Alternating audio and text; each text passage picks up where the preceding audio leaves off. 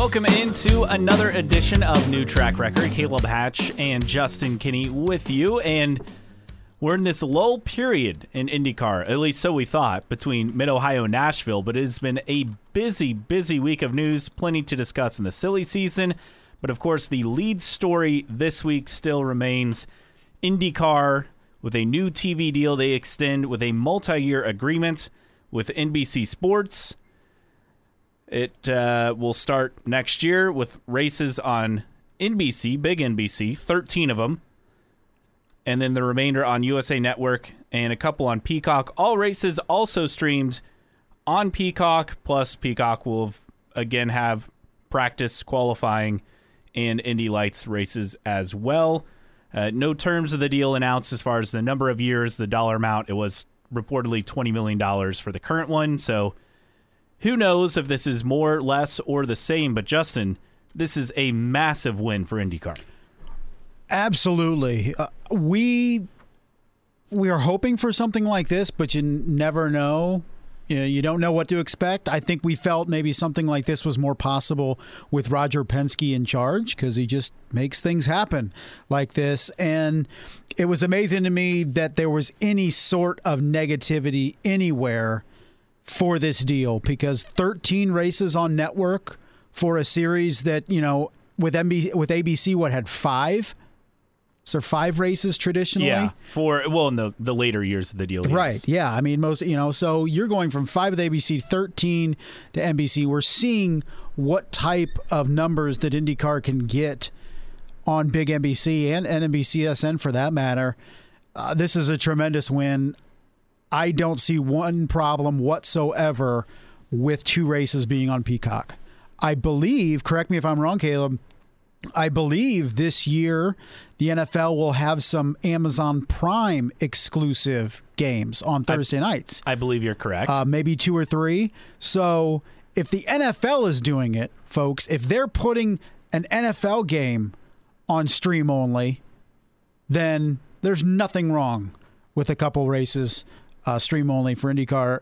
We'll get to it in a couple minutes. Now it's which two races get put on stream, but we'll get to that in a little bit. But overall, tremendous victory for IndyCar. And say what you want about the negotiations before, but I think this is a commitment from NBC. It's a big commitment from NBC, showing that they're confident that IndyCar can continue to grow. Yeah, and you look back to what IndyCar has had in the past, and this is by far the best TV deal that I could find, period, that IndyCar has ever had. You can look at, what about in the 90s? And yeah, in the 90s and 95, they still had a handful of races on cable for that season in CART, and they had races on ABC and CBS, but also they had a handful of races on ESPN, ESPN2. So, this is the best TV deal that I could find that IndyCar has ever had in its history, which is just, it's crazy to think about where we're at 25 years removed from the split, and IndyCar has a TV deal that sees, essentially more than 2/3 of the races on network TV. NASCAR can't say that. Formula One can't say that, at least in the U.S. Right.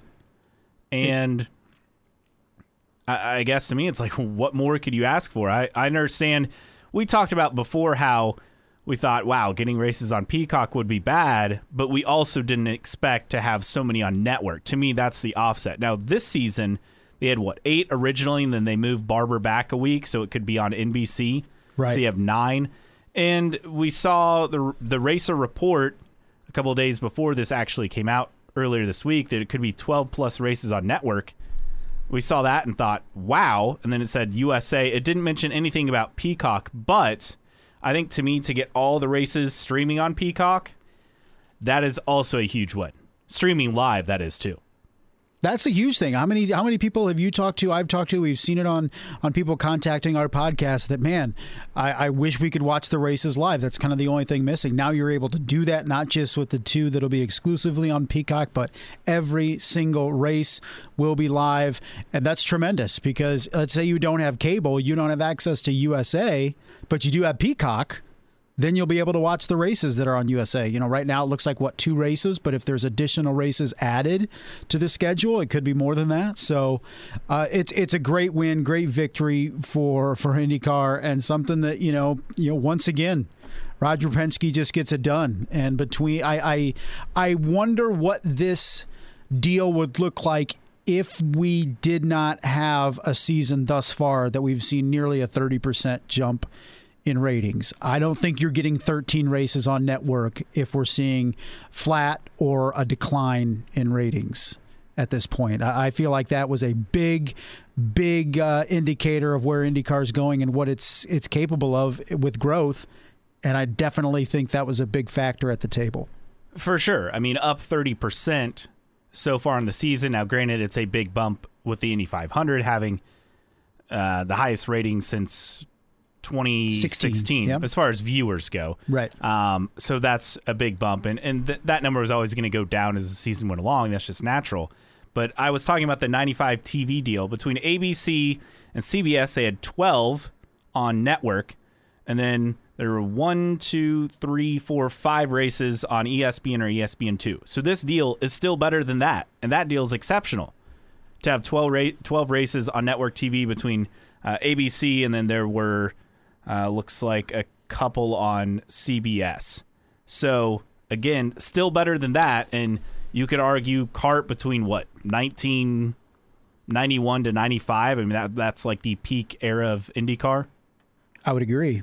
And this is a better TV deal than that. And that was before, really the cable was around, but it really wasn't the powerhouse that it was, and let alone streaming back then, right? So you're still getting in as many races on network that you did then.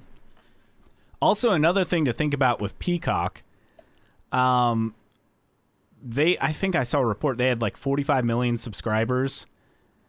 And think about how much the Olympics, at least in theory, should help boost their subscriber base for IndyCar down the stretch. I mean, the last few races of the season, starting with Nashville. I'm not saying you're going to attract a lot of new fans, but I'm saying people will subscribe and may stumble across IndyCar, and then that will be boosted again next winter because the Winter Olympics happening. My favorite. February. I don't know about you. Same. I'm more of a Winter Olympics guy. But that will lead in essentially not too far out from the start of the IndyCar season we would expect, with St. Pete likely being the season opener in early to mid-March. So that's another boost. And with Peacock, it's a way better deal than NBC Sports Gold ever was. It's cheaper because you don't have to pay for it year-round. Plus, you get more for the product. I mean, you get all the TV shows and movies. You get Lost Speedways for crying out loud. Yeah. That's worth $5 a month in itself. Yeah, I've started season 2 finally. 42 million subscribers. Looking it up, most recent numbers for Peacock, it was 33 million in the fourth quarter of 2020. Getting The Office on there, I think, has helped tremendously with that. But while the interface is still a cluster, and hopefully that gets an upgrade between now and next season, it's a great deal. Can't wait to to benefit from these new things on Peacock, and hopefully we have some original content from IndyCar, whether it's a stream or on stream or on USA. Who knows? But I think it's a victory for IndyCar for sure, and now we can just put it behind us, right? So this is taken care of. We can really focus on what's important now, Caleb, which is third OEM and international races. Right? And with the deal, so there are a couple other nuggets that we got from the press conference after the fact, after the announcement. And I think some of the things that were interesting to me, one, Nathan Brown of the Indy Star saying when he spoke with John Miller, he did actually refer to 2 races on USA, which would mean 2 exclusively on Peacock, 13 NBC, looking at 17 races. So one with the schedule, I would assume they take away the Texas doubleheader and make it just one standalone race, right? I would imagine. And then that would mean if they keep all the other races on the schedule, they would have to add a new venue for 2022. Correct. So Penske was reportedly at Loudon over the weekend. Also, we know they had a deal for Richmond until the pandemic happened. We know Iowa, they'd like to go back. Any other tracks, and I've not mentioned Homestead, I guess, to throw out there? We assume it's an oval, right? If they're going to add a race. Yeah, I think, you mentioned Iowa. I think Iowa is the most likely as of right now.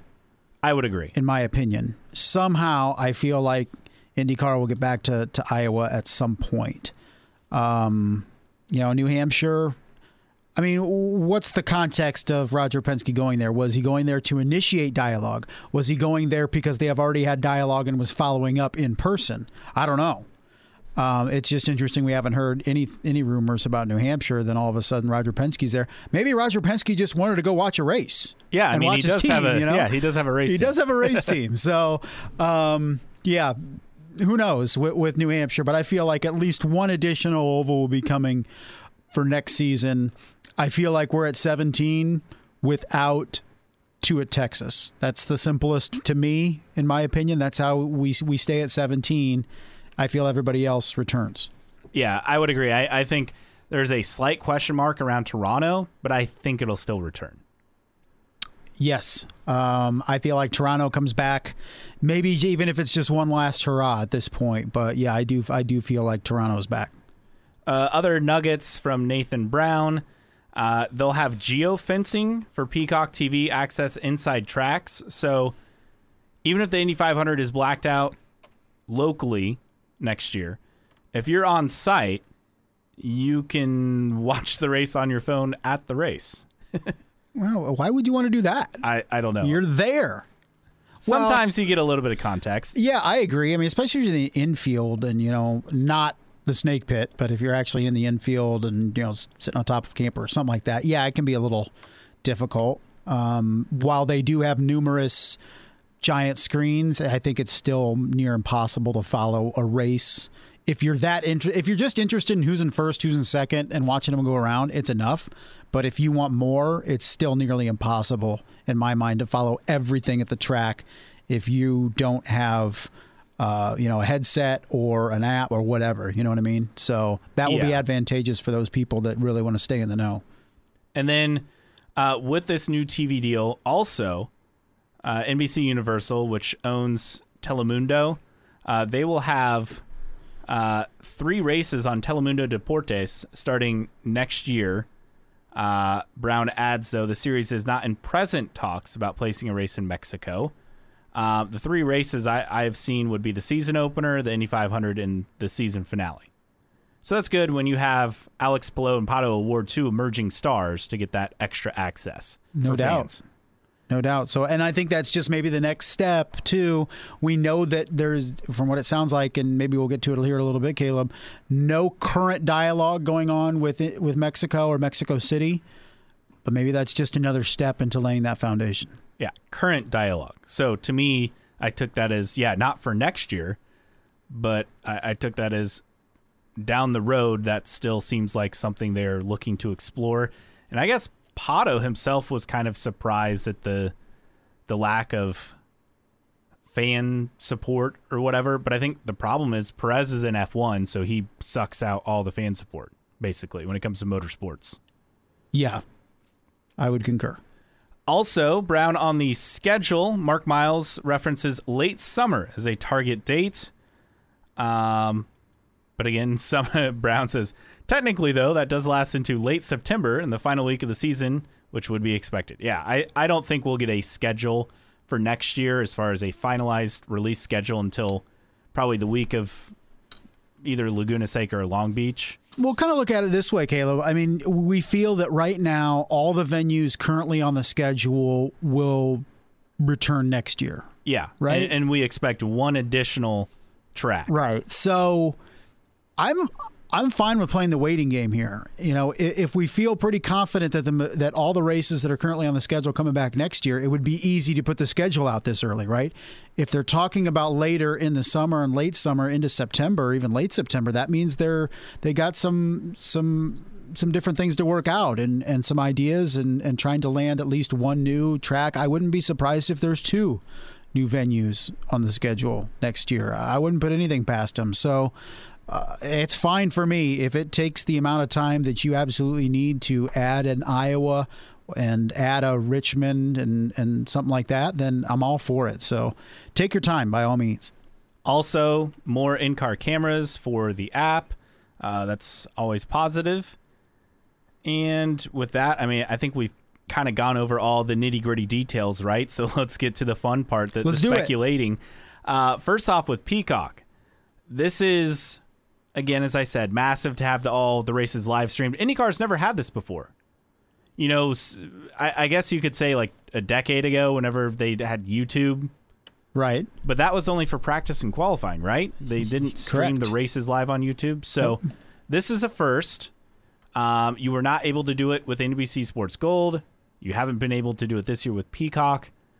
Are we expecting this to grow a younger fan base? I know that's the goal of streaming for these sports leagues, but are we expecting that to create a noticeable bump? I don't think it creates a noticeable bump, in my opinion. I would agree, only because whenever NBC does that total audience delivery, you know, for like a race, and the streaming factor is so low. And granted, those are people streaming on like NBCsports.com, and it's only for the NBC races they can do so, right? Right. Or Correct. they log in like through their cable provider, which you have to do for that. So I guess that still would work on NBCSN. But again, with Peacock, it's a little different. I feel like you have to segment the numbers out differently, but I don't have high expectations for a streaming race on Peacock. Yeah, I mean, right. What, 50,000? Yeah, 50. And then it goes into the which two do you quote unquote punish? Yeah. And put them on Peacock. My idea was you put the two Indy road course races on Peacock. Look, IMS and its sponsors don't necessarily need that exposure. They have the Indianapolis 500, right? But Mid-Ohio does, and Portland does, and Texas does, and Toronto does. So I feel like it makes way too much sense to put those two races on Peacock exclusive, because I don't think you're punishing the track as you are going to be everywhere else. I don't know how that's going to work schedule-wise. You know, we know that they love having every consecutive week, you know, the GP, then qualifying, then the 500, all on NBC. But I think that'd be a necessary step, I feel, to put those road course races on Peacock and kind of take one for the team, so to speak, Caleb. Well, and with that, you kick off the month of May, and on one hand, yeah, NBC wants that race because it leads into the Indy 500, but I'd argue you still have qualifying if you actually give better qualifying time allotments. I don't feel like they did a great job this year for qualifying weekend on TV. Oh, I'd coverage. agree. I thought ABC had better coverage even several years ago. But you can get people to not only subscribe to Peacock, but then they realize, oh, I can watch all the Indy 500 practice sessions on here. I think that's a key selling point. So, and I feel like, too, Caleb, is if they can build that IndyCar library on Peacock, not just with new original content, but also old races, I feel like that adds value. And let's be honest, Caleb, this is a business-driven world, and streaming is business-driven, and this deal is business-driven. And Peacock, or NBC sees an opportunity for an IndyCar audience and to basically force their hand to say, look, if you want to watch every single race, you're going to have to get Peacock. And some people are up in arms about that. But that's business. They're trying to push Peacock on people and make you get it. And if you don't want to get it, then you're going to miss out on stuff. Or, with original content, trying to get people, but they also want to put people in positions where you're going to have to get it or miss out on some of the things you want to watch. And that's just life. Everybody does it. Peacock does it. You see all the, HBO Max is doing it now in terms of putting content on there that's not on regular HBO. This is taking out of the conversation Netflix, Hulu, and Prime, because they don't have an over-network component, right? So this is just how the game is going to be played as these networks start. CBS, or is it Paramount Plus now, right? I like Star Trek, but I can't watch Star Trek on CBS. I have to get Paramount Plus to watch it. So that's just how the world works now. And for $5 a month, just do it. It's not that much money. It's a value meal at McDonald's. And the thing is, with 13 races on network, you buy an antenna for what, $15, $20. You can watch all the NBC races locally. Then you can have Peacock for what? You could do it as little as what, probably like 2 or 3 months to get the rest. And watch the rest. And then, I mean, that right there is $10 to $15. So Done. you're looking at a anywhere from $30 to $50 investment tops to watch the whole season. And that's nothing, like comparatively to what you pay for a cable bill per month. Yes. It's half that. So why do people keep complaining so much? And I understand it's probably a very vocal minority, but for anybody to be complaining about it is mind-boggling to me. I would agree. And I'm not saying, oh, here's how you should spend your money, but I'm saying this is not that much. I mean, you skip going out to eat once and it, at a decent restaurant, it's going to cover the entire thing. So, it doesn't seem like a whole lot of an ask for fans. I agree. To watch the sport we all love, it's nothing. So if it's an issue to me, quite frankly, I question your fandom. I straight up question your fandom if it's an actual issue for you to drop $5 a month on Peacock.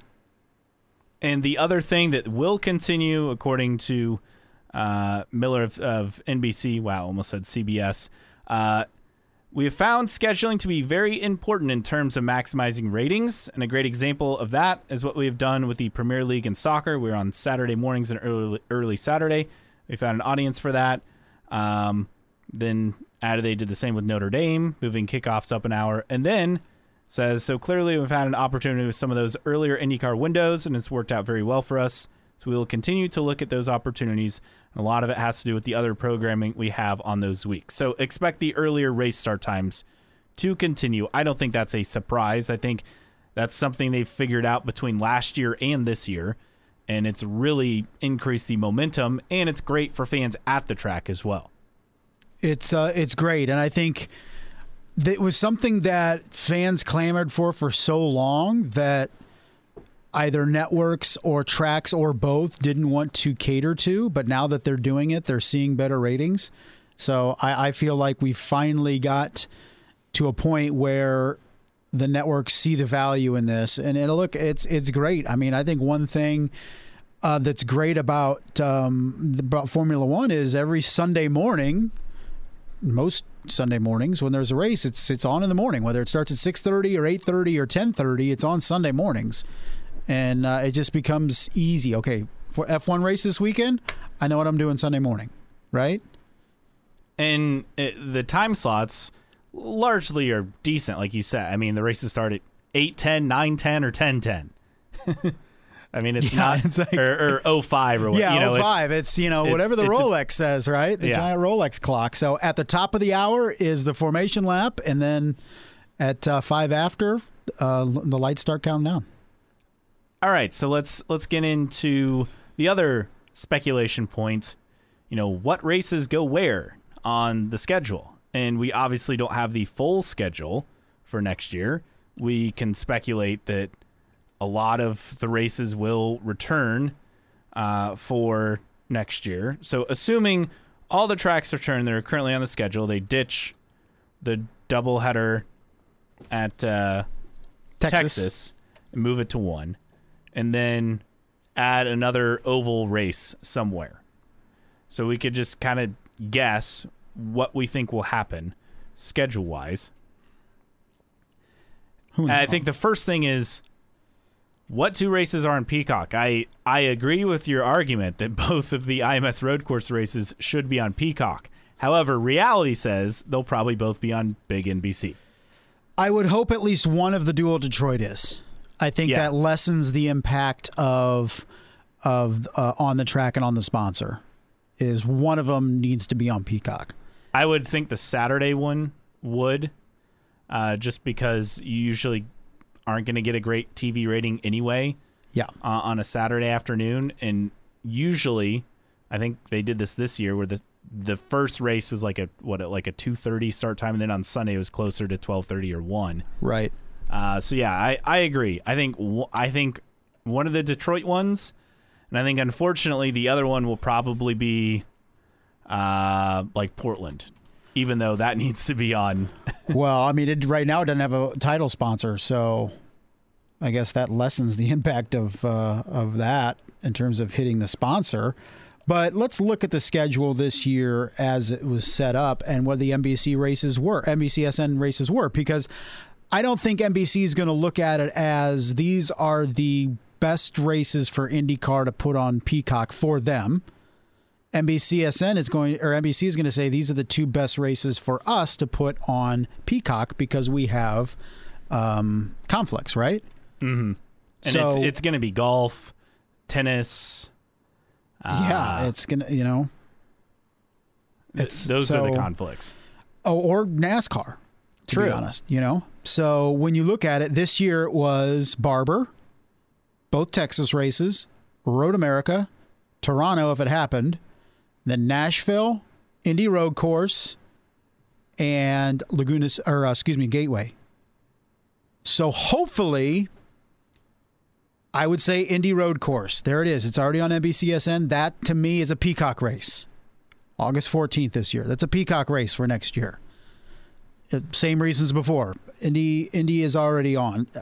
And we've already talked about it, Caleb. Third time in a year, it's oversaturation to me anyway to be in Indianapolis, especially second road course. So throw that on Peacock, and then the second one, yeah, like we mentioned, I know it's not on NBCSN this year, or hasn't been since NBC got the contract, but yeah, that one of those Belle Isle races, I'm moving to Peacock. And don't forget that IndyCar will have a NASCAR lead-in for Nashville this year. So again, expect another big TV rating, even though it's an NBCSN race. Well, let's go the other way, Caleb. Which of these races that were on NBCSN this year would you think would benefit the most from being on NBC? I think we can all agree number one is Nashville, right? Yes. Gateway, yeah, but that's going to be in prime time. Saturday night is just not a good time. Hey, SRX got it. I mean, that's the argument. Yes, but Gateway. What? Well, SRX was a limited run schedule, so that had more demand. Plus, it was in the I don't even know the right word, the heat of summer. It's not even the right phrase there, but it was a compressed schedule with only 6 events. Whereas Gateway, by that point, you're a week away from the college football season starting. Which it gets difficult. I don't know. I don't see the conflict. To me, if SRX can get $1 million minimum for each of its races, all 6 were above $1 million, I want to say, then yes. Gateway can't do that on Big NBC. I mean, I think they'll viewers benefit, assuming some guys go full time next year. I feel SRX was the great experiment, and I know, and we can debate whether SRX and IndyCar are that different, but I think it's got the same type of people watching it. I think having race fans, Tony Stewart and Chase Elliott for one of the races. Chase only did one race, but I think that's a huge draw. Plus, the NASCAR fan base will watch because there's usually no conflict there's not a NASCAR race on a Saturday night that they're watching over SRX due to the scheduling. So you don't feel that NBC is in a position to give IndyCar a primetime race yet? No. I mean, they've done it before. I mean, they did it with Texas last year. Yeah, but I don't really think it's just going to be a ratings winner. I think Gateway can be a racing race. I think SRX showed that you can be in the dead of summer on a network on TV and get a decent rating for racing. That to me. But if that's one of mine, we both agreed on Nashville. I mean, are there any other SN races that you'd like to see on Big NBC? I mean, you have Barber out there. You have Road America, Toronto, the Indy Road Course are the other 4 on top of Nashville. And I'd like to see Toronto. Really? Yeah. I think it plays good on TV. Those street circuits play good on TV, right? Mm-hmm. They look good. There's usually a lot more crashes and action, and you can get kind of a more wild result. Sure. Toronto, I think, is usually one of the more entertaining street circuits anyway. Yeah, I mean, it's almost hard to remember what the racing is in Toronto. But, yeah, I'd agree with you. To be honest, I wouldn't put Texas on, not the way it's raced the last couple of years. And it would be a night race anyway, but I don't think I'm putting Texas on. Small crowd, it can be processional. I don't think you're putting your best foot forward if you're putting that, especially in prime time on NBC. I'm much rather putting Gateway if I have to pick an oval. So it will be fascinating to see just which two races, get the shaft, so to speak, and go to Peacock, but also which of the races on NBCSN this year get promoted to Big NBC next year. For sure, and I don't think we'll get the TV schedule until probably the same time as they release the actual schedule next year. Later this fall. Yeah, and that's perfectly fine with me. Take your time, add a race or two, and get us ready for what will be a very exciting 2022. But we got plenty, Caleb, going on, outside of TV. Yeah, silly season, I think, official kickoff this week because Elio Castroneves back full-time with Meyer Shank Racing in 2022, but he'll be in the 06 car. And we saw the release, you read it and thought, okay, and then you get to the end and Jack Harvey is out at the 60 car. Oh. I think that took all of us for a surprise. And so that has really kicked off silly season in earnest. According to Racer, Racer understands MSR and Harvey were set to sign an extension, but an abrupt change in direction for the Britain has led the team to start a search for his replacement. So again, Elio full-time in the 06. We don't know the driver of the 60 car.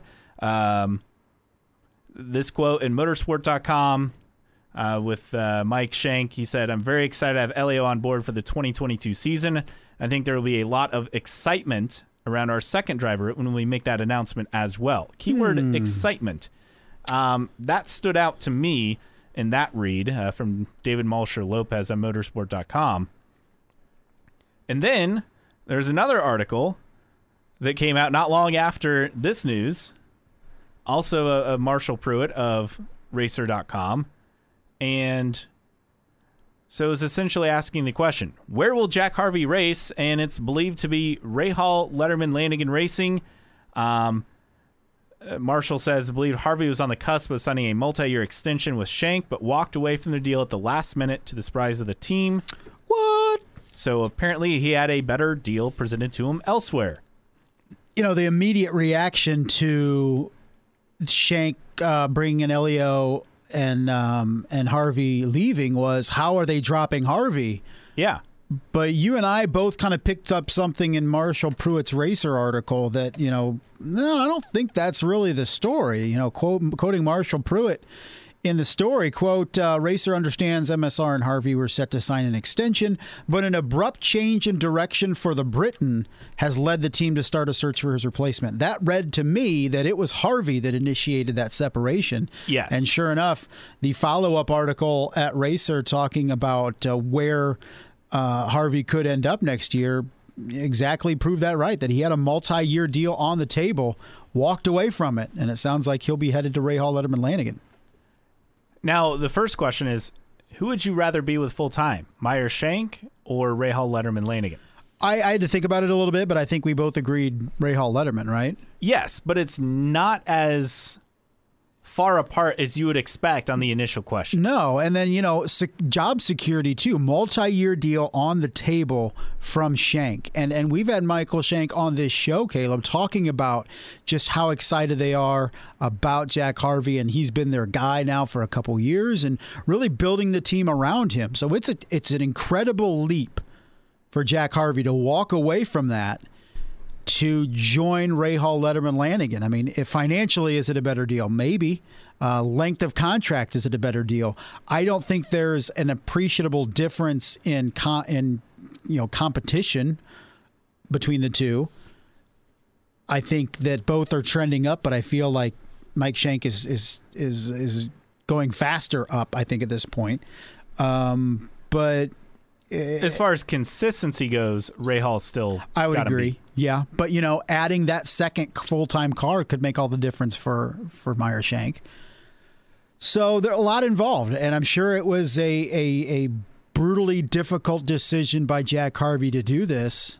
And who knows how it turns out? It's a ballsy move, and could pay off, could not. So I think we're kind of overshadowing the fact that Helio Castroneves full-time back in the series in 2022. He's been one of the most popular drivers over the past generation in IndyCar, and now you're going to have him every weekend in 2022. I think that is a positive for IndyCar. Positive, but I honestly am not expecting a whole lot out of him full-time. No, me neither, but the fact that he's going to be at races and fans know who he is. Look, I watched the Indy 500 most years with a bunch of Indy-only fans, IndyCar fans, and they know exactly who Helio Castroneves is. And we've talked about it when he won the fourth. I mean, the emotions that brought out. People know who this is. And I feel the Drive for Five campaign that Meyershank is going to launch with Helio is going to be huge. And I think a lot of eyes are going to be on Helio Castroneves, particularly in the month of May, but also throughout the course of the season as people, when they casually turn it on, if their favorite driver in May is Helio Castroneves and they can't find him on the streets of Long Beach, you're kind of wondering where he's at. But I think it's definitely a positive for next year. I think it's overlooked because it was a formality that he'd be full-time next year after winning the 500. Yeah, I think so. But, it also comes out that people need to recognize that it wasn't Castroneves in, Harvey out of the same car. Yes. It is Castroneves in his car, that part-time car, and now that main car. And what number is it? So Castroneves is the 06, Harvey's the 60. Okay, I thought he was the 60. The 60 is vacant, so the 06 is in full-time next year. The 60 is what's vacant right now. Still expected to be full-time, though. That's the key. Yes, there'll be two full-timers. On the Racer article you reference about that walking away from the deal by Marshall Pruitt on Racer.com, toward the end of that story, also kind of puts in the question about Takuma Sato, whose future in IndyCar beyond this season continues to be called into question.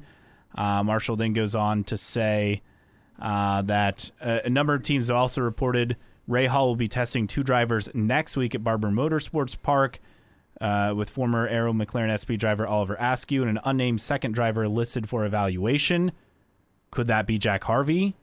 Could it be Ferrucci? Could it be, I mean, who knows? And then Marshall at the end says about the third car, that could be a destination for Harvey, Askew, or others if Sato remains with the program. So IndyCar Deep Throat telling me earlier that the deal with Harvey, so per a source, the 2022 drivers confirmed behind the scenes for Rahal, Sato, Graham, of course, and then Jack Harvey, 3 full-time cars with a potential 4th part-time car, which my source is trying to get Stefan in. So Stefan Wilson would be the guy, and I think we talked about that, after the Indy 500, Stefan Wilson wanted to try to find another deal elsewhere to run part-time. So right. So the story, Ray, reads more Harvey in for Sato, but IndyCar Deep Throat telling us no, he will be added to that team with Sato. And look, I have a hard time buying into Takuma Sato being going on after this year. He's only 1 year removed from winning his second Indianapolis 500. And, he's right behind Rahal in the standings, 9th and 10th right now. So it was going to be hard to me unless Sato was ready to call it quits, which is always a possibility as well. So I think it makes much more sense that 3-car team next year will be Rahal, Sato, and Harvey. Yeah, and to me, what I also found interesting in Marshall's article, no mention of Santino Ferrucci anywhere, who was just announced earlier this week to return for Nashville for the Music City GP, back with Hy-Vee and Cheeto's support. But I found it interesting, Ferrucci's name nowhere mentioned in that article. Maybe because he's going to Andretti Autosport. That is interesting. I mean, just throwing it out there. Yeah. I know absolutely nothing. I'm just saying. I mean, I could see that being a guy that Andretti wants on his team. He needs some spunk back in that team, right? We've talked about it ad nauseum with what exactly that team needs. That team needs a bit of an attitude, and Santino Ferrucci definitely brings that. Not as much recently, but perfectly capable of doing it. For sure. All right, you want to get into the rumor mill since we've discussed of course what is out there. Always the most exciting thing. And this is the thing, despite everything that came out with Harvey and Shank and Castroneves and RL, that's really on the periphery of the real dominoes that we're waiting to fall. Andretti Autosport, right? Yeah. So this is all well and nice and fascinating, but it really starts with Andretti, with what happens there. All right, so IndyCar Deep Throat saying, again, we've heard this multiple times, and had there been an Indy Lights season, it may have been different for this year. Kyle Kirkwood will be in the 28 car next year. I don't think that's a surprise, right? No. Okay. Also, IndyCar Deep Throat saying, I was told that Grosjean and Jimmy Johnson will be full-time in 2022. Again, Grosjean announced for the Oval at Worldwide Technology Raceway, a.k.a. Gateway, for August. He will drive, and then Pietro Fittipaldi, right, will drive as well. So they'll run 3 cars for Coyne / Vassar Sullivan, which is the Ed Jones ride, which also, I guess we forgot about that too. The Vassar Sullivan aspect that partners with Dale Coyne Racing, they could leave, according to a Motorsport article. They're not going to leave and be a separate team, though they'd like to do that in the future. Yeah. But they could leave and go to a different team. They're basically evaluating everything from the partnership with Coyne to having Ed Jones as the driver. To me, I read that as if things don't shape up before the end of the season, they will go elsewhere. Where would they go? I don't know. I don't know either. I can't think of a Honda team that they would go to, I guess is what I would say. Yeah, I would agree. I mean, maybe Rahal, Letterman, Lanigan. Do they partner with RLL? I could see that. And then have Ferrucci back with them. Mm-hmm. That would make the most sense. Potentially. Speaking of Ferrucci, so IndyCar Deep Throat saying, source telling Deep Throat, Hy-Vee very interested in funding a full-time car for next season, a.k.a. the third Rahal car. So there you go. So, or it could be 3 full-time Rahals, and then you bring in a 4th full-time with Vassar Sullivan. Mm-hmm. Or does Vassar Sullivan just partner with that third RLL? And then could that mean Sato's out because they wouldn't need his engine lease deal and Panasonic? True. And then just have, the Vassar Sullivan sponsorship on one of the Rahal, not the 15, but the 30 car. It's a lot to take in. Who knows? I think all that we know is Vassar Sullivan not happy with the direction with Dale Coyne, not yet ready to venture out on its own, but could be looking for greener pastures. But how many of those pastures are open for business, so to speak? All right. And then let's see if there are any other rumors courtesy of IndyCar Deep Throat. Let's see. If he doesn't have any, we'll just make our own up. Oh, here we go. The last one. Driver market starting to heat up. When I asked about Hinch and Connor about next year, source saying doubtful, quote, that both return full-time. Also, Ed Carpenter Racing, Dale Coyne Racing, Andretti, and McLaren are the 4 teams that have open driver seats for next year. Kirkwood should be announced by August for the 28 car. Also sounds like Felix, as in Felix Rosenquist, won't be returning to McLaren. I don't think that's a surprise. No, I think they'd want to get that another year. You think they would give it another year? You don't think so? No. You don't think so? No, I don't think so with the way things have gone. Not that the Detroit thing was Felix's fault, but it just, the it hasn't worked out. performances haven't been there, yeah. The performance hasn't been there before or after that. So do we see that? Could that be a landing spot for Oliver Askew back? I mean, I'm filled in admirably. I'm still, if they run 3 full-time, I still say McLaren buys out Rossi's contract with Andretti, and then they That's either have Pagenaud or someone else. And we're going to continue to harp on this, too, that we are the only people, seemingly, talking about any sort of Rossi move as if it's a formality that he's back. And maybe we're the dullards, but let us know if IndyCar Deep Throat and anybody else listening out there in terms of what we're hearing about Rossi, because I'm still sticking to the fact that he's not back at Andretti. And Andretti would like to have him back, but if the season ends without a Rossi win, I feel there's next to no way he comes back. Yeah, and you get to the point, if he can't get out after this season, if he doesn't win a race, I mean, he's not going to get out, period. Alexander Rossi is the type of personality, the type of driver in my mind that would walk away from a full-time ride without another full-time ride guaranteed if he was that upset with where he was at, in my opinion. And I think he's there. I think he's there, absolutely there. And so I could see him walking away himself and saying, look, I'm not doing this anymore. And, I know it's breaking a contract and all that, but, there's ways around that stuff. And I just feel for all involved, it's better for them to go their separate ways. And I could see a team like McLaren bringing money to say, hey, we're going to buy Alex out and save him from this disaster that has become his relationship with Andretti Autosport. All right, so let's just go through quickly what we expect. So in the key teams in question. So with Andretti, Herta back, and then everything else is up for grabs. Everything else is in flux. So I think you could say safely Herta Kirkwood. Yes. Right? And then Grosjean, if they can throw enough money at him. Yeah. And then the other, Ferrucci, if he's not going to be at Rahal. I think, And then you look at McLaren, obviously Pato's safe.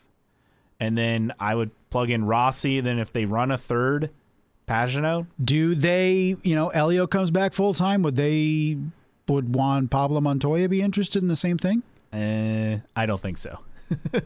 I mean, I'm not saying it's the greatest idea, but I don't know if Juan Pablo would be interested in it or not.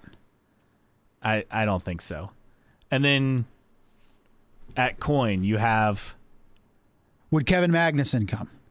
And I don't want to talk about, no, he's got WEC. Look, contracts are made to be broken. If he has a full-time ride offer for IndyCar next year, he finds a way out of his contract. See, I would say that, but isn't it with Peugeot sports team? And I mean, that's a pretty big deal with Le Mans and everything. I still think he does a handful of races next year and then is at Ganassi in 2023. You think? Yeah. I mean, World Endurance Championship, there's 6 races in the season. I mean, that's not a lot of races. No, but there are still some conflicts. Yeah, I know. But I could see him running the majority of the races next year, potentially. And then, let's see. I don't think Ed Jones is back. You think the Sullivan, Vassar, Sullivan, you think they're back with Coyne? I don't think they're back with Coyne if Ed's still there. Well, but I feel like they would get rid of Ed. Yeah, and then, you would think. Could that be a landing spot for someone coming in? The story read that they were not getting the support from Dale Coyne Racing that they need in terms of, whatever, crew, intelligence, I don't know. But maybe it's just a change of scenery. But, Ed Jones is out. I think, we're looking at a couple drivers that have reached the end. I think Ryan Hunter-Reay could slot into one of the Coyne seats. That wouldn't be horrible. That would be an exciting addition, I think, for Coyne. But I think you're looking down the line and you're looking, okay, for guys that I feel are going to be out of full-time rides. Kellett. Yeah. I think you look at Hinch. Yep. You look at, as we go Hunter down. Ray's a question mark, but I think there'd still be He's out at full-time at Andretti. Yes. I can say that. Ed Jones. Yep. Let's see, we're going down. Connor Daly. I mean, Connor Daly, full-time. We were exchanging texts earlier today, Kay, about Connor Daly. Look, love the guy, but look, 74 starts and 1 podium. That's his IndyCar career. And no top 10s this year. No. I mean, I think he's reached the end of his ropes in terms of opportunities. For full-time type, or, full-time. Full-time or, essentially close to full-time, which he did in the past. I mean, as these series of guys, we were even talking Jack Harvey before the RLL news came out and said, he hasn't had the performances that teams are needing right now. So I think there's going to be a lot of movement. I think a lot of new faces, too. I feel like some of these middling drivers that have had series of opportunities to prove themselves and have not are reaching the end of their opportunities. Well, the other question is, obviously we expect Kirkwood to move up from lights. Linus Lundqvist would be another candidate to move up. It all kind of depends. If Kirkwood doesn't win the scholarship, then who else comes up? And it'll probably be Lundqvist at this point. Those are the only two that stand out. Maybe Malukas, but I'm not sure. Right. I don't see it, but for Malukas, but I think there's a lot. Like I said, I think this is just the tip of the iceberg, what we've gotten over the last, on Thursday. It's just the beginning of silly season. And it's already gotten really silly. We were kind of laying out rumors, before, but this feels like the first week that we've kind of had a lot to discuss that was tangible, reported stuff, not just the rumor mill. Throwing the TV deal. We talked to Adam Stern last week, and he's like, don't be surprised if they hold off until before Nashville to announce the TV deal, and then boom, comes out a week later. So clearly it was further along. That's not a shot at Adam. That's just no. It's just I think I was surprised they announced it on an off week, but hey, that's good because they're keeping IndyCar out there, and there's things to talk about. And who knows if it was something that they wanted to keep quiet, and then it just too many people found out and it leaked, and then you're like, all right, we just may as well just come out with it. You know what I mean? Yeah, it could very well be one of those. Which again. It's good, though, because you have a major storyline, and maybe they'll announce something else next week. So you're staying in the news cycle. That's the key. That's the key, most definitely. Also, the other notable thing this week, there was testing at Laguna Seca, and not so much notable that, who had quick times or whatever. Who cares? We do not care. We don't. It was notable because Marshall Pruitt... on the article on the Laguna Seca testing, poor squirrels. Yeah, very, very poor squirrels. This is a new one. Other than a heavy dose of spins and running off course at turn 11, the worst part of the test came from the steady depopulation of squirrels. An unfortunate number of the notoriously indecisive rodents attempted to run across the track throughout the test, with many failing to complete their journeys to reach the other side. This was a record, Newgarden said. There were at least 8 carcasses out there at one point. It got so bad, there were 3 on the racing line in turn 11. They had to red flag the session to clean things up because we're having to alter our lines under braking just to avoid them. And then Marshall adds at the end, it's believed Andretti's Colton Herta recorded the deadliest tour of the day after striking 4 squirrels in a single lap. Wow. Busy testing schedule coming up. There'll be some teams. Hey, we it was mentioned that cicadas could be the danger this year, but it turns out it was the squirrels. The squirrels. So more testing expected next week. Some cars at Gateway. All 4 from Andretti, 2 from Foyt, Coyne, Ed Carpenter Racing, 1 from Penske with Scott McLaughlin there. Also, oval test debut of Romain Grosjean, who will take part in that race. Top Gun Racing's RC Enerson will test July 28th on the Sebring short course. Then there'll be a test at Portland with 8 cars, 2 from Aaron McLaren SP, all 4 Chip Ganassi Racing cars, and 2 from Meyer Shank. And then we'll have Nashville coming up. So a lot of testing. And again, if you agree, disagree with our takes on silly season, on the NBC TV deal, let us know. We'd love for you to interact with us. You can find us at newtrackrecordpodcast.com. While you're there, sign up for our weekly email list so you never miss an episode. You can also follow us for free on your favorite podcasting platform. Apple Podcasts, Spotify, or wherever you find your podcasts. You can interact with us on Facebook. Just search for us and like us at New Track Record. Our Twitter handle is IndyCar Podcast, or you can send us an email, newtrackrecordpodcast@gmail.com. Okay, time for the mailbag, and it is a busy one, obviously, with all the news that has come down. And we start going back to late last week when, fun conversations about OEMs and video games, and it's crazy that was only a week ago. Like it feels like so it was like a month ago that they announced the IndyCar video game. Like so much has happened in such a short amount of time, really, especially in the past, a couple of days. So let's see, starting pretty far back here. If I keep scrolling, we can get to the actual first tweet. Okay. This from Poet Shevchenko. A couple of questions that came to me during the third OEM discussion. We don't know who the two OEMs IndyCar are talking to are, but do they know who each other are? And do either of them have a condition that if a third OEM joins, they're willing to be the fourth? Nothing? Nothing from you?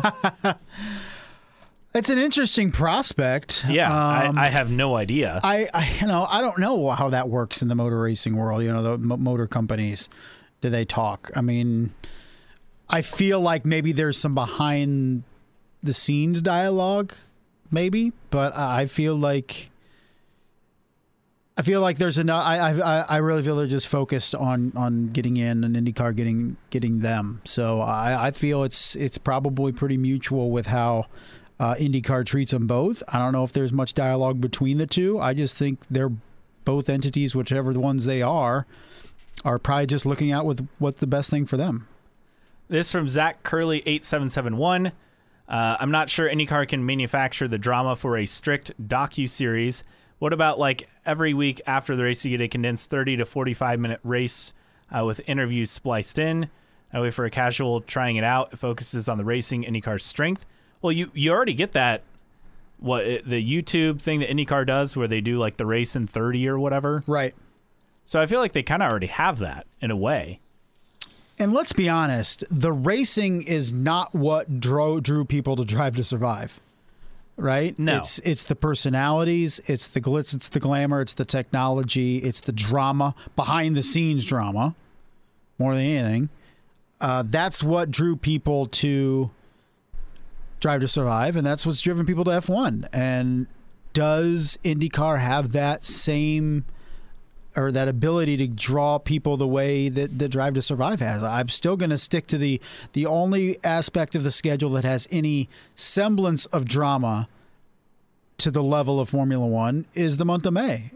And I feel like that is what you have to highlight in this series if you're going to do it. A couple of responses on Ferrucci being announced for the Music City GP. This from Zach Curley 8771 as well. Good to see a driver being rewarded for good performances in part-time situations. Also, we desperately need a heel. That is true. And that's why I hope Ferrucci gets a full-time ride next year somewhere, because at least that brings something to talk about. Yeah, I agree. Gives us something. Poet Shevchenko says, Ferrucci in the car is like eating a Cheeto. You can never have just one or two or three. Jeremy from HBG says, does he make your fingers orange? There are a lot of Cheetos in the break room at work. Yeah, you walked in today with... I like Cheetos, so... I do. Do you like the hot ones? No. Speaking of hot Cheetos, so Three Rivers Festival, which is like a big festival they do every year, well, of course, except last year, in Fort Wayne. And I literally just go to Junk Food Alley and, get some random junk food. And they had a hot Cheetos funnel cake. Really? And that just seems utterly disgusting to me. Hot Cheetos is one of those things that I love to eat, and then I'm eating them and I'm going, what am I doing? This is so hot. It's similar with the hot salsa at Chipotle. Mm-hmm. Is every time I get Chipotle, I'm like, am I going to get the hot stuff? Like, yeah, let's just throw it on. We'll be fine. And then it's murderous. See, I get mild. I'm boring. No, that's what I need to get. I agree. Just ill-advised. This from Poet Shevchenko. Which 3 races do you think will be bumped up to big NBC next year? So we kind of talked about this before, in a way. I mean, Nashville is... Nashville. I am going to go out on a limb and say Long Gateway. Beach. Because Long Beach is currently not. No, but it was originally supposed to be. Yeah, so Long Beach, and then I think the other... I'll go with Road America. Yeah. Yeah. There you go. So not Toronto, or you said Toronto? I guess I said Toronto earlier, so I guess I got to be Come consistent. on, you bum. I'll go with Toronto over Road America. But, I mean, Road America's a toss-up. Yeah. I'll go to Nashville, Toronto, and just be different, Gateway. And maybe hopeful. And maybe foolish. All right, a lot of comments on, of course, the new IndyCar TV deal, so we'll get into those. Transocean Trojan, big slam dunk that Peacock will have every race, $5 or $6 a month for every practice session. Qualifying race and Indy Lights is a pretty amazing deal. I think that sums it up for me, right? Yep, end of story. Boom. Hunter's Way 67 is a big deal for the series. 13 races on NBC is fantastic. I just hope the TV window is big enough for pre-post race shows. You know, that's something I didn't think of earlier.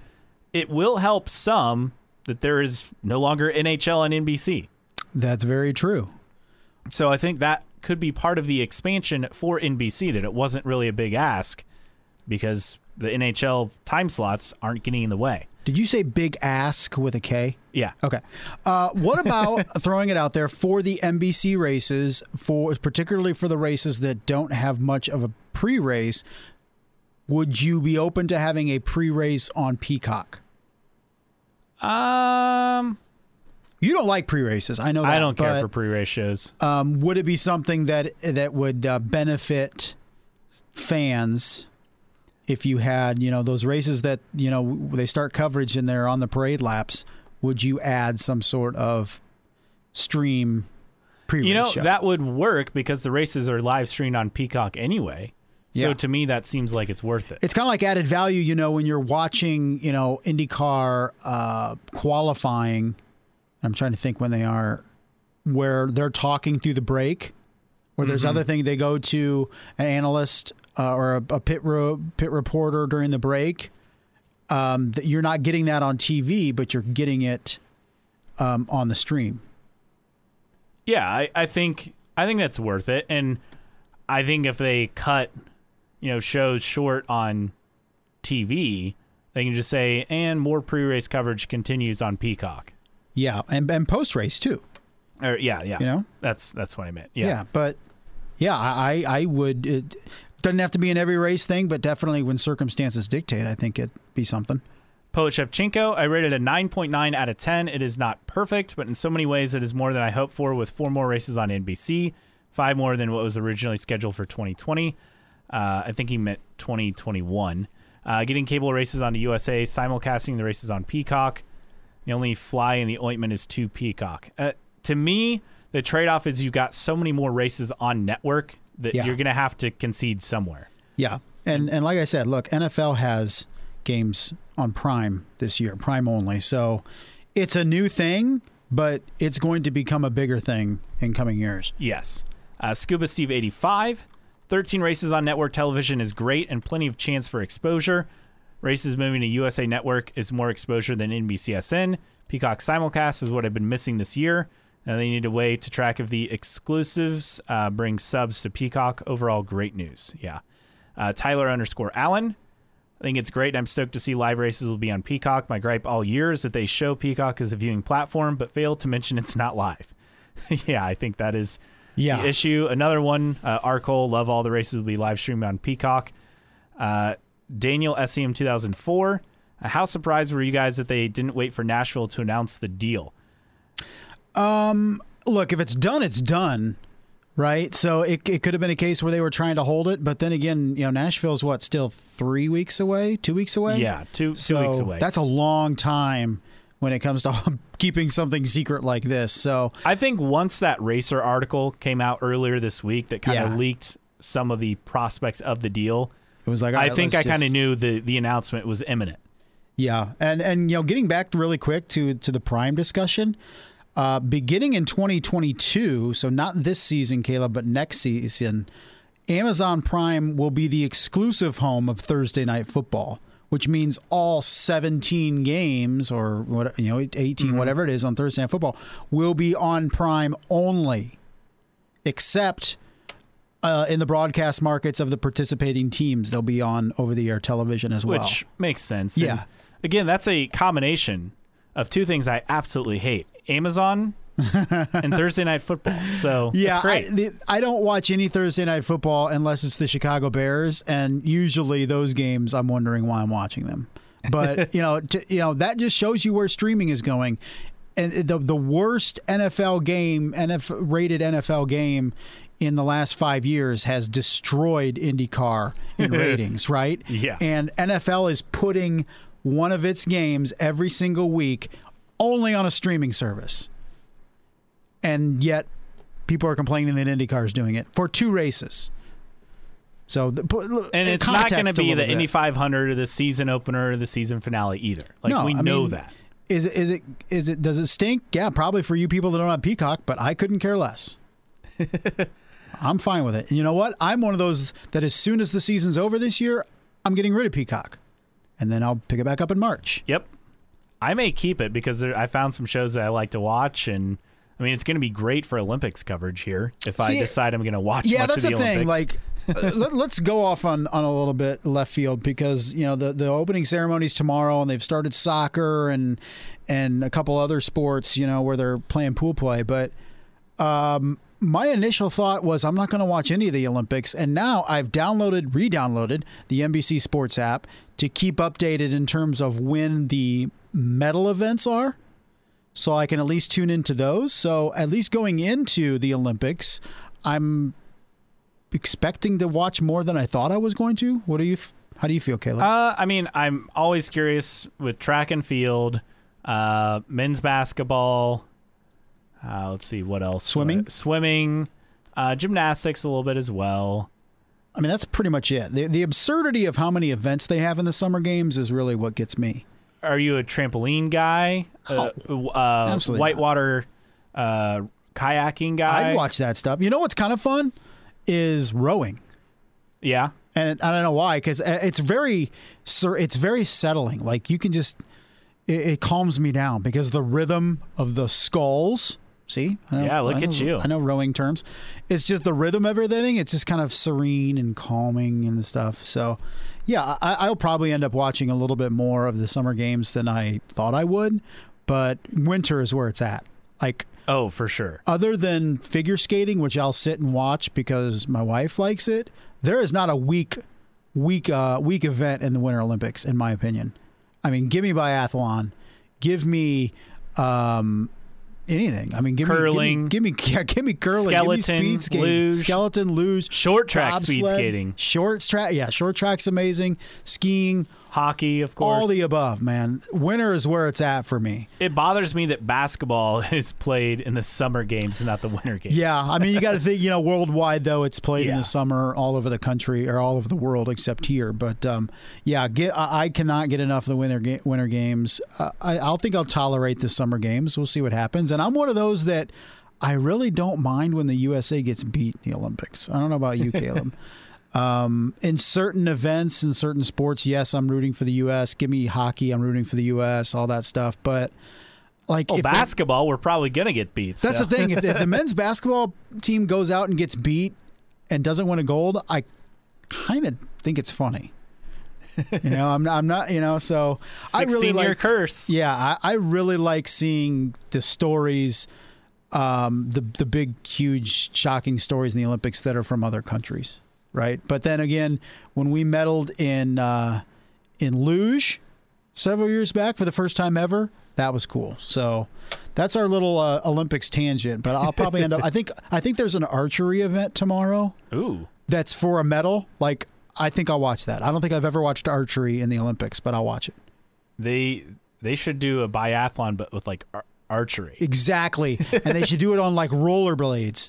So they have to rollerblade around instead of ski, and then they have to stop and shoot arrows. I like it. The second part of Daniel SEM 2004's question is really just a comment. Leaving IndyCar fans 3 weeks to whine and complain about it doesn't seem like it's the best idea about the TV deal.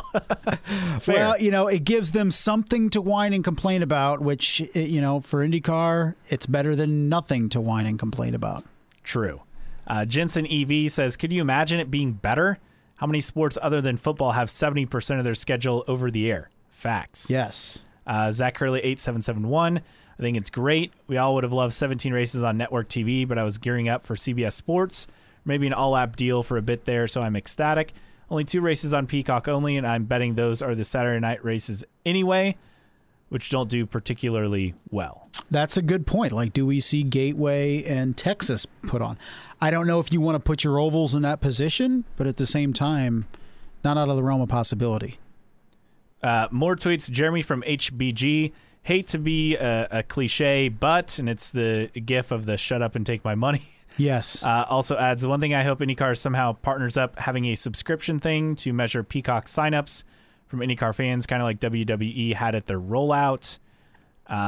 Maybe making an early access demo to the upcoming IndyCar game or a fan swag package. Doesn't have to be a discount on a season-long pass, although that is nice too. That is an interesting point. I mean, they did that for WWE. I know WWE had a lot of issues on Peacock last weekend for a big event. Uh-oh. So let's hope that doesn't, play into it as well. Yeah, you don't want things to come up short on your streaming service for live events. Nick J. Fletcher says, I stand by my statement, Jan Beekes now, and that was in response back in May when we thought CBS was going to take over the TV deal. Oops. We'll see if greater investment in IndyCar from NBC means a greater investment in talent. Not saying the current crop doesn't have talent, but maybe keeping everybody and adding that Jan Beekes, that Larry McReynolds type thing where he can break things down. And that's the single best thing of NASCAR broadcasts, in my opinion, is Larry McReynolds. That's what NBC is missing. James Hinchcliffe moving over to a more full-time role, and maybe he just does like the 500 in a handful of races. I definitely see that as a possibility. Definitely. I mean, unless the season turns around. Yeah. That ship has sailed, I think, in my opinion. Yeah. Poll question. What do you think about the TV deal? 76% said outstanding, 19% good but with flaws, 2% a bit disappointing, 3% said it's trash. Wow. I hope that was somebody just, trolling us. It's got to be. But, I mean, that's more than like one vote on this, so multiple trolls. Transocean Trojan, that many races on network and the entire slate on Peacock is huge, unprecedented. There's that word. For a sport to have every one of their events on a streaming platform, as far as I'm aware, one step closer to being able to cut the cord completely. Yeah, that is a good point. What other sport has everything on it? Like other sports, MLB.TV or NBA League Pass, which you can do stream or, through your Center Ice provider. For NHL. Yeah, but none of those are all on like one app, right? Not that I know of. Or, Sunday Ticket. Yeah, for the NFL. Like, you have to have a cable subscription. Yeah, you for still all those flipping other ones. between stations, yes. So it's an add-on. I can't think of, like F1 has F1 TV, so I guess that's the most similar thing. Right. I don't think there's a NASCAR component or Cup equivalent. NASCAR right? has something, but I think it'd be this. One, you'd have to have Fox and NBC, so that multiple apps. True. Yeah. Yeah, I think it's a much better deal than a lot of people are realizing. That's for sure. Poet Shevchenko, I think that with Peacock now actually part of the season, IndyCar, YouTube, and social media become more important than ever because the people who would actually sign up for Peacock to stream the races are best reached out via those two things. Yes, and I think if they get the drivers to promote that, like Grosjean, for example, and Jimmy Johnson, that will help a lot. Right. Nick J. Fletcher, Big NBC races, huge win. Peacock, throw Portland Indy GP2 on there. No one watches those anyway. Ha. USA, I guess more homes have it. Depends how good NBC does at brand transfer to USA. Less SVU, as in done. And more sports. I'm in. Your new home for championship sports. I mean, you're going to have NASCAR on there. They have some WWE on there, right? Yeah. And then, obviously, some IndyCar. So you'll have more properties. According to Stitch, bring back Jan Bikas or we riot. Yes. We Daniel march on SEM IMS. 2004. This is the best deal IndyCar was going to get. The complainers will complain, editing that for the podcast, but they don't go to races. They don't support teams. $50 a year to watch every practice, quality race, and Indy Lights. It's a good deal. More races on over the air is a bonus. Yeah, a lot of positive comments.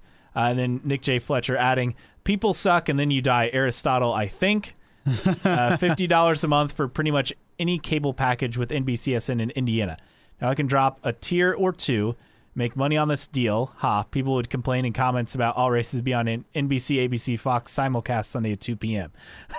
That's true. If literally every race was on network TV, someone would still complain. Oh, yeah, definitely. There'd be somebody because there'd be out that there. fan who's like, well, I can't get my local affiliate where I live out in the country. So This what is am an I supposed to outrage. do? Yeah. And then say, well, you can get it streamed on Peacock. Well, our broadband service isn't good enough. you know, So you'd still have a complainer. That's a great there's point. always one person or one group of people. And then he added, I would watch it in standard def on TNN if it brought Jan Bikas back. So a lot of Jan Bikas fans. Man, I don't know if I'd go that far. And then you tweeted this. It was genius. People spend $5 or more on fast food and don't bat an eye, but complain incessantly about $5 a month for a streaming service. A lot of responses here. Jamin T14, yes, we're a whiny bunch. I wish Peacock got race replays up quicker, but otherwise cool. Plus, we've enjoyed the WWE network as part of the deal. Hashtag my wife hates it. Hashtag winning. Let's see what else. Incapteen 185, agreed. People buy crappy Starbucks coffee every day and spend a lot more than $5. Peacock is actually a cool streaming service. Lots of good IndyCar content and one of the best shows out there, Lost Speedways with Dale Jr. Yes, and again, I'd agree. Season 2. I've started it. Check it out. Poet Shevchenko, and the stream has no danger of missing the start because the previous program runs long. Yeah. That is true. Scuba Steve 85. Even if IndyCar is the only reason you get Peacock, it's like $35 a year to only have it during the month's IndyCar races. And if it's only for the 2 exclusive races, that's $10 at the most, only $5 if they occur within a month of each other. Yep.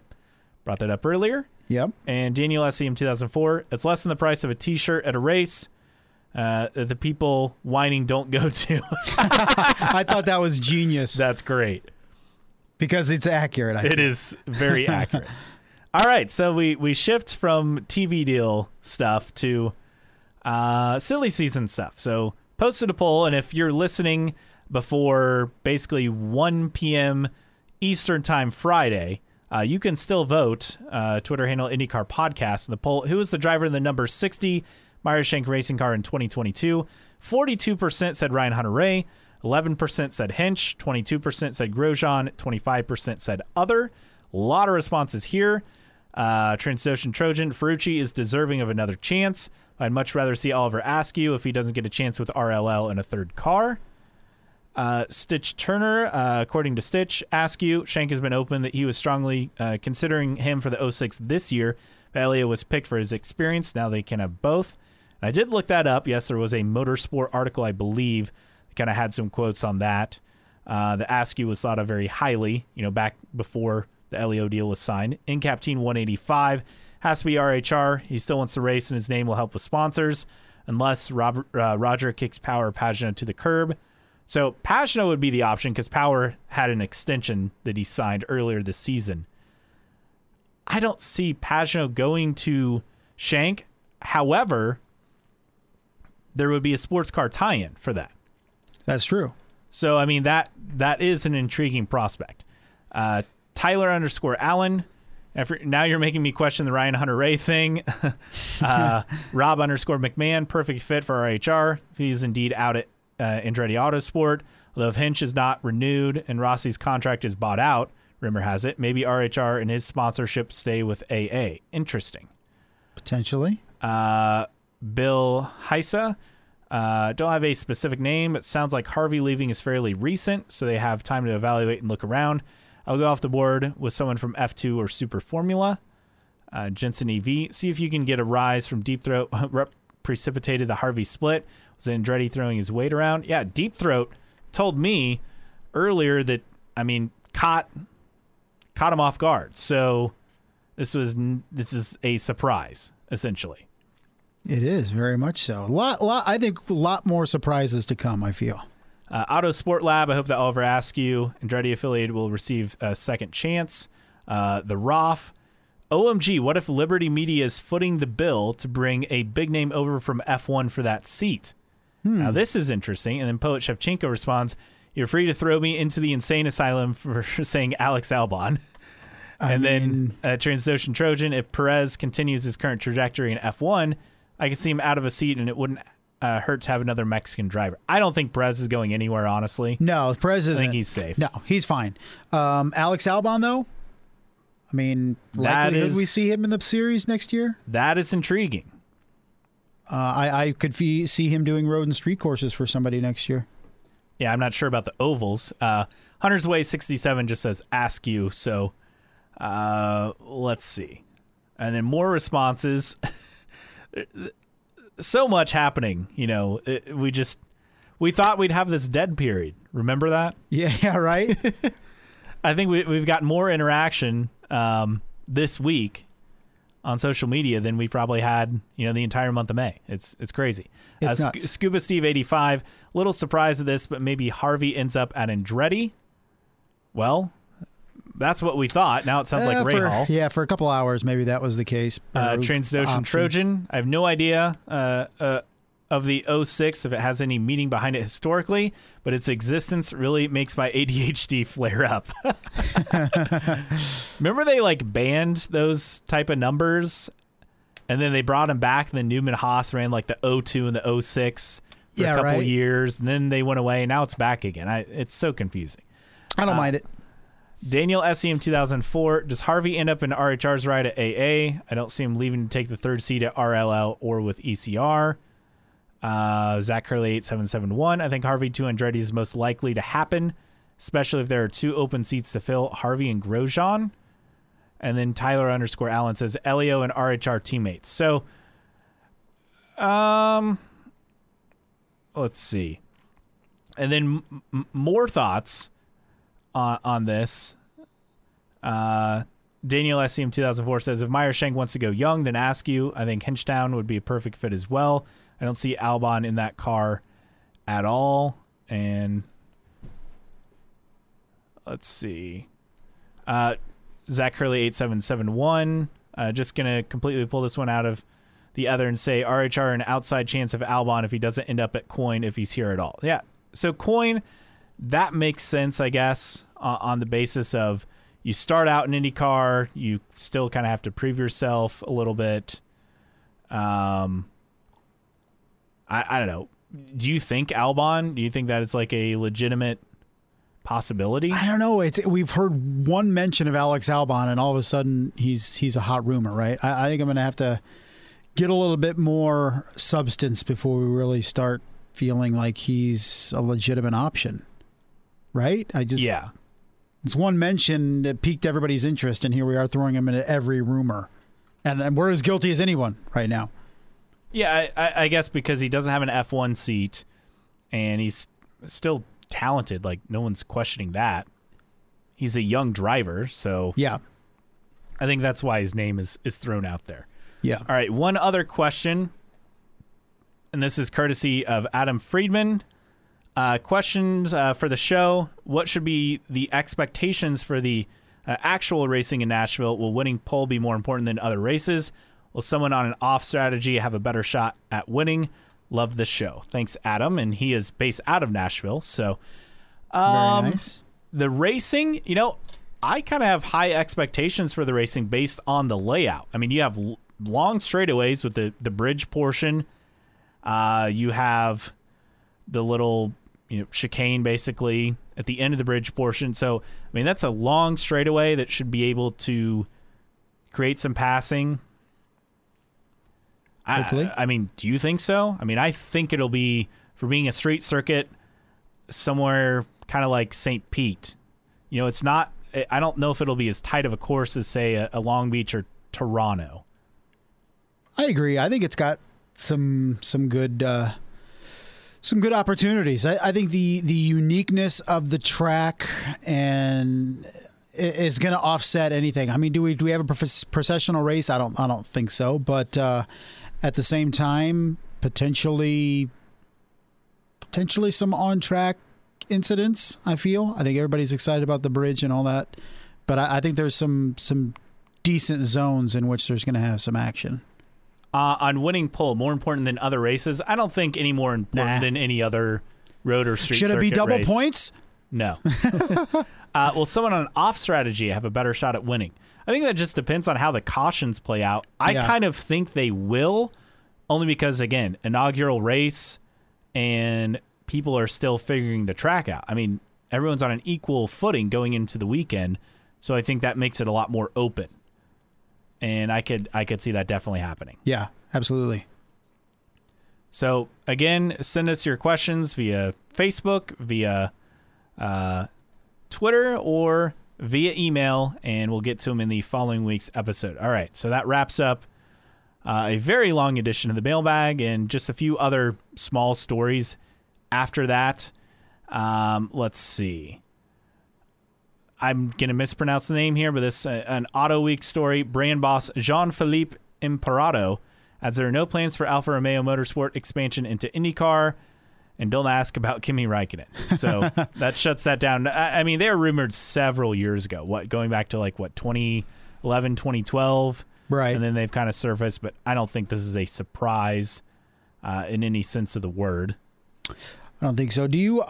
This was just posted by Marshall Pruitt. Nothing groundbreaking here, but we can go through it here with the headline: Shank weighing his options for Harvey replacement. Caleb, there's some quotes in here from Shank. I think most noticeable was this one quote: "No one got fired. That's number one. The next thing is we'll have the same exact debate like we had about Elio when they signed Elio. Is do we want someone that can produce right away, or do we want someone that's new, can contribute down the line, who might be the best long-term person for us and best for our sponsors? This isn't BS. This is what I'm thinking about." So mentions names mentioned in here: Pagenaud, Ryan Hunter-Reay would fit the veteran bill. Oliver Askew. Askew's in there, but here's I think the most interesting aspect of this. With its technical alliance with Andretti Autosport, Indy Lights Championship leader Kyle Kirkwood could also be in the short list if he's unable to land a seat with the main team, akin to Andretti's outsourcing of Colton Herta to Harding Steinbrenner Racing. So that's fascinating. I don't think that happens. I don't think Michael Shank wants to be a true satellite team of Andretti. I don't think he wants to be that team that Andretti looks toward. Okay, you're going to develop this guy. You're going to go through all his teething issues, and then once he finds himself, we'll bring him up to the main team.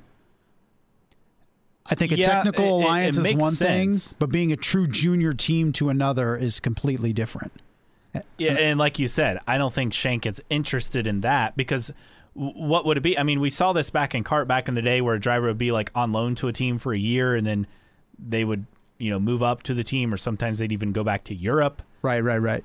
I don't think Shank is in the business of trying to do that. I don't think Shank wants to be a junior team, and I think eventually he wants to be on his own outside of the technical partnership with Andretti. And quite frankly, I think there are spots open for Kyle Kirkwood at Andretti by the time this season's over. Well, and here's why. So IndyCar Deep Throat just telling me, source confirmed Hinch out at Andretti after the season. Connor Daly, no, but he will need to work hard to get a full-time deal. See, we're just breaking news here as we go. Let's just keep doing the show throughout the entire next couple weeks till we get to Nashville. We'll just stay in the studio. Yeah, we'll just sleep here. Sleep here, burn off all our time off, and then just edit it, constantly update and post it. Yeah, why not? But yeah, I mean, on one hand, Hunter-Reay going to Shank, okay, it sounds good, but then you have two 40-plus-year-old drivers, so there's no future there. Right. And you're looking at guys that you probably wouldn't want to sign for more than a one-year deal, at least from Shank's point of view. Now, I'm curious, they didn't mention anywhere, is the Elio deal a one-year deal? didn't say. Multi-year? I mean, if it was multi-year, wouldn't it say that? I would imagine, but doesn't say in there. So I find that curious because there's no mention if it's a multi-year deal, which, again, I didn't expect it to be. But, I mean, there's no long-term benefit for Shank running Elio and Ryan Hunter-Reay. I agree. Pagano, you at least have a few more years, but even then, you start to question he's 35. You want to get someone younger. Kyle Kirkwood fits the bill, but I don't think Andretti's going to let him get away. I don't think that's an issue. No, I don't think so, and I don't think Michael Shank is interested in being a junior development team for Andretti Autosport. Yeah, no, I don't think so at all. And one other tweet that I forgot to get to from Jared Petrie at JT Petrie. Not surprised. I'm sure Meyer Shank wanted him back, but he probably found another ride first. That on Jack Harvey. I mean, are you surprised? I mean, I'm still very surprised that Harvey found something else and is leaving Shank. Yeah, absolutely. I mean, is he bringing some sort of funding with him? Who knows? But kudos to Jack Harvey. He's taken a big leap of faith, and we'll see if it works out. But it definitely caught a lot of people off guard. Oh, for sure, a lot of people off guard. So, and also this. Okay, no, never mind. That's. I thought this was a new race, and it's also like Top Gun never Racing. Mind. Okay, Top Gun Racing at IMS Road Course Race. Okay, that's nothing new. All right. Other news items of note, and there's really not a whole lot else because we pretty much covered the bulk of it. Dario Franchitti will be the Grand Marshal for the Music City GP. He'll give the starting command as well. I saw the entire music lineup for the Music City GP was also released the weekend. I don't know if you saw a lot of country artists. Yes. I mean, I'm not surprised. But and I dabble in country. I do not. It wasn't a lot of people that I knew other than the John Party. I know John Party. Alan Jackson. Those were the two. Everybody knows Alan Jackson, right? Chattahoochee.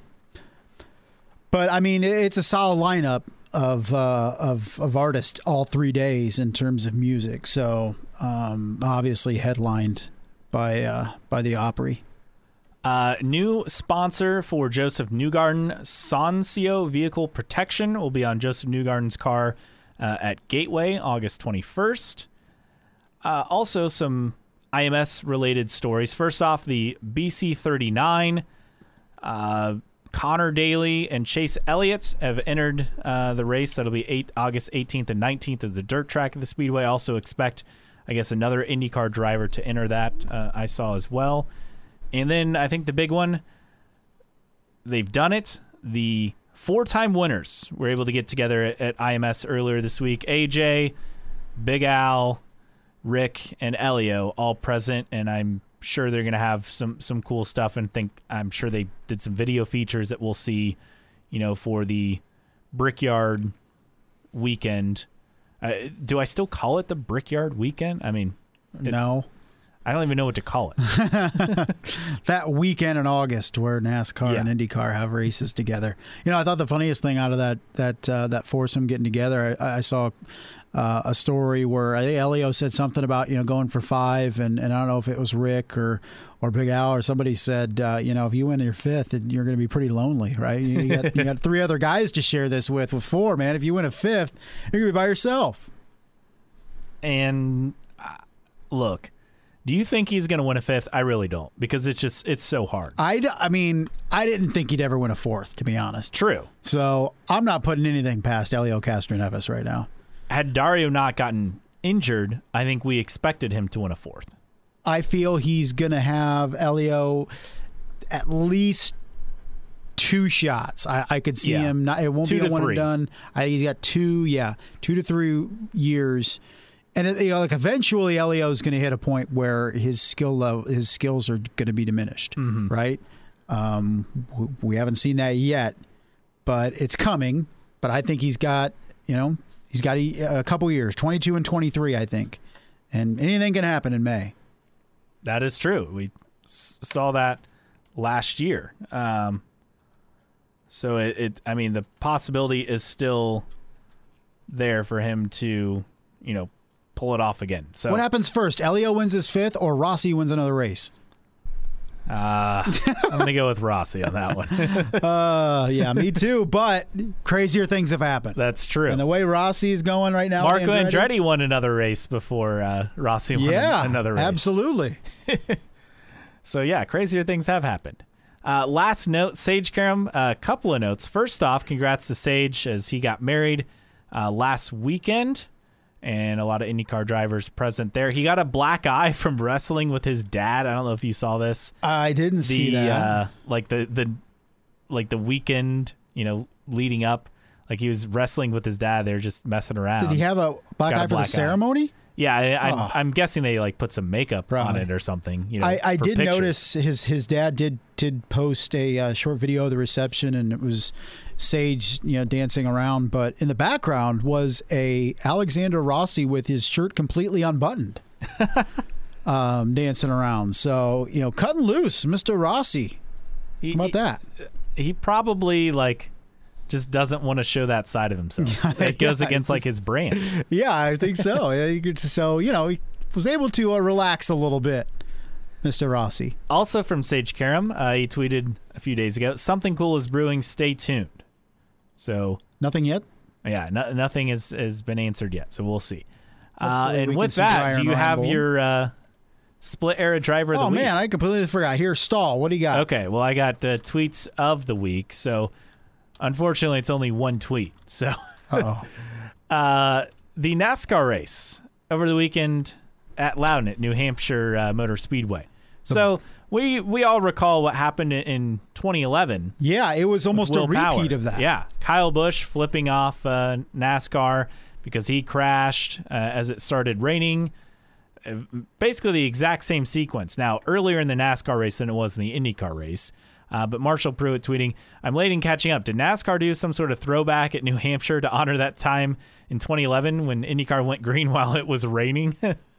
That's basically what happened to Kyle identical. Busch. Yeah. Now, I didn't see it happen live. I don't know if it was like it was raining for a little bit and Cup just wouldn't put the yellow out, or it just all of a sudden came out of nowhere.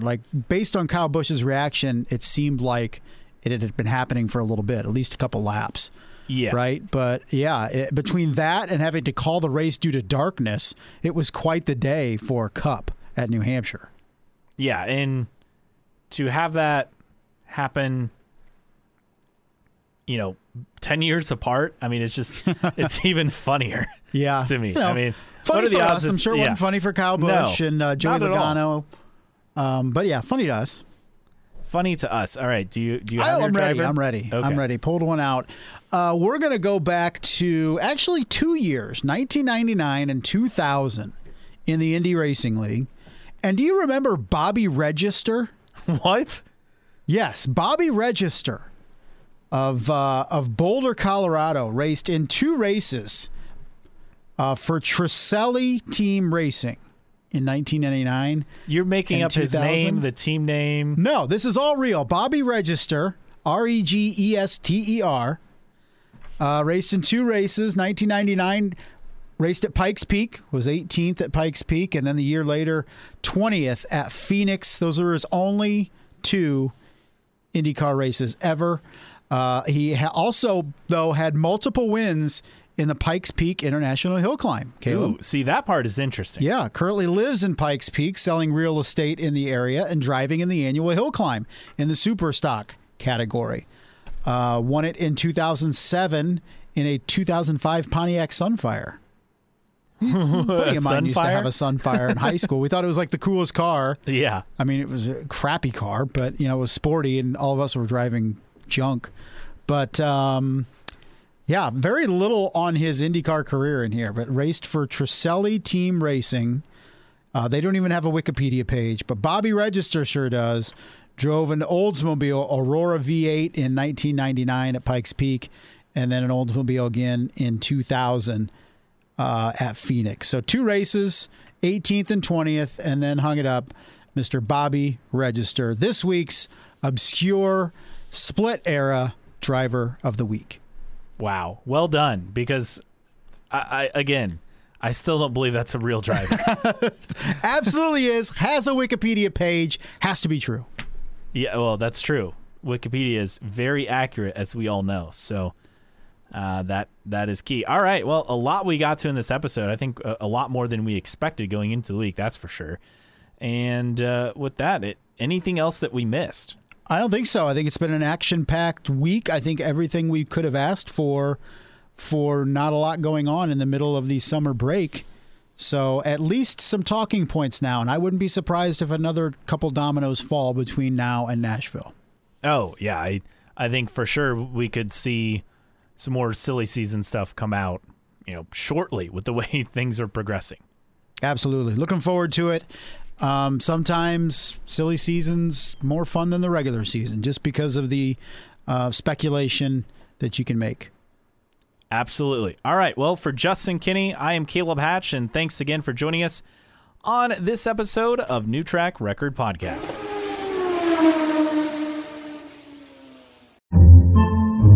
Podcasts by Federated Media.